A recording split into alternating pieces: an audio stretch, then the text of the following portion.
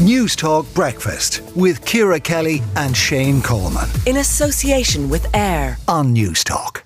So Gardaí arrested 13 people yesterday evening after intervening in protests outside government buildings, during which TDs were harassed and jostled. Speaking to Kieran Cuddihy on the hard shoulder yesterday, Independent TD Michael Healy-Rae spoke about his experience with the protesters. Don't mind me now for a second, but I'm going to tell you about something that happened during that, we'll call it, Millie. There was a young lady with me, and today was her first day here. She's an official intern from the US. She's here to learn about Irish politics. That young girl, so forget about me now for a minute, and forget about everybody, but think about that young girl. She's a student. She's here to learn about politics. She was shoved. She was pushed. And all I'll say to you about this is when that started, she had her mobile phone firmly inside in her pocket. And when that altercation finished, her mobile phone was gone. So that's her experience of her first day here in Dálavan. And that is shocking. Michael Healy-Rae speaking to Kieran on the hard shoulder yesterday. Let's go to Ivana Bacik now, Labour Party leader. Ivana, your reaction to yesterday's events? Well, good morning, Shane. Thank you for inviting me on. And yesterday's events were really dreadful. I mean, they were profoundly anti-democratic, in fact, and I would defend the right to protest. I've protested myself outside Leinster House, and I think it's very important that people would have a right to protest, a right to freedom of assembly outside our parliament, of course.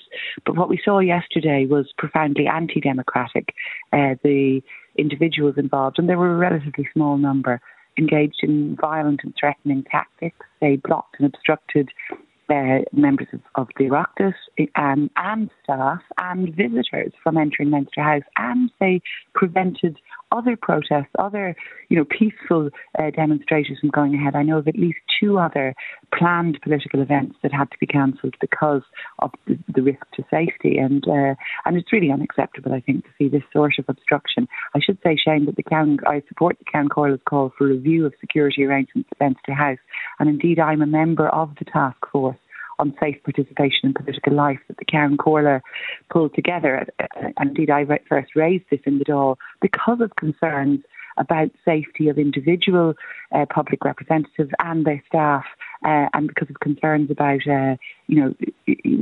threatening and intimidating behaviour that is going on, both online and also, as we saw yesterday, in person. What has changed? Because, I mean, I was a political correspondent All Ireland for 15 years or something. I don't ever remember seeing scenes like that in that time. So what has changed since then, do you think? Well, over the years, certainly there have been protests that have spilled over from being peaceful democratic protests to being sort of obstructive, threatening, intimidating events that we saw yesterday. But I think what's particularly different now is the fact that and again, it is in particular yesterday, far-right groups can spread a message of hate, they can spread disinformation online. And indeed, one of the focuses of our task force is to look at how we can, I suppose, require social media platforms to promote civility of discourse, to ensure that they're not being used to spread lies, to spread hate, that they're not being used, for example, to stoke up racism. And we've seen some really concerning aspects of that around far-right protests in recent months in Ireland. So I think it is of concern that small numbers can use social media platforms in this way, and I think it is important that we would call on Meta and Twitter and all the other platforms to take much more proactive steps to prevent this happening, and indeed to take down disinformation. We've had in Labour some of our councillors who've been targeted in particular by the far right, are councillors who are simply standing up in their own communities to provide a welcome to those who come here seeking refuge, who've been organising groups to welcome individuals. Bit of targeting from the far left as well, some would say. It's not confined entirely to the far right. Well, I think there's yesterday what we saw was undoubtedly far right. I wasn't suggesting otherwise, but I'm just saying there are extremes on both sides.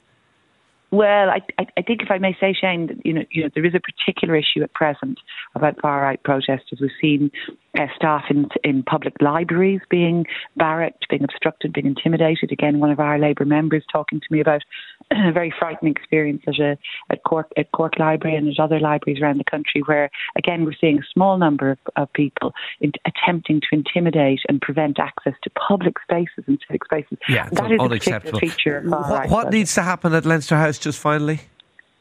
Well, we need to a review of how we can ensure safe entry and exit from the building. This is a complex where many people work. Quite apart from public representatives, there's a large number of people who are working as political and as civil service staff, and they need to have safe access and entry too.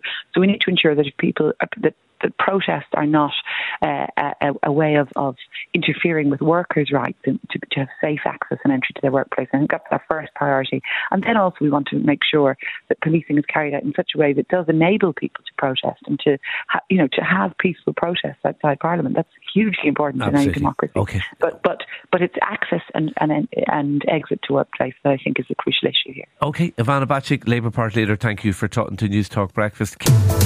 News Talk Breakfast with Ciara Kelly and Shane Coleman. In association with AIR. Weekday mornings at 7 on News Talk.